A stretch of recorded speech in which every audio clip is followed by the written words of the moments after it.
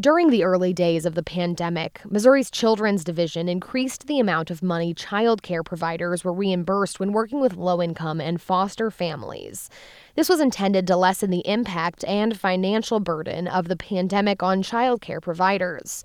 But new guidelines announced via email on Wednesday return subsidy payments to pre-pandemic guidelines, starting with those for August 2020. I think there's just kind of a lot of fear. Like, what is this going to mean for kids who are already in, the most vulnerable position possible?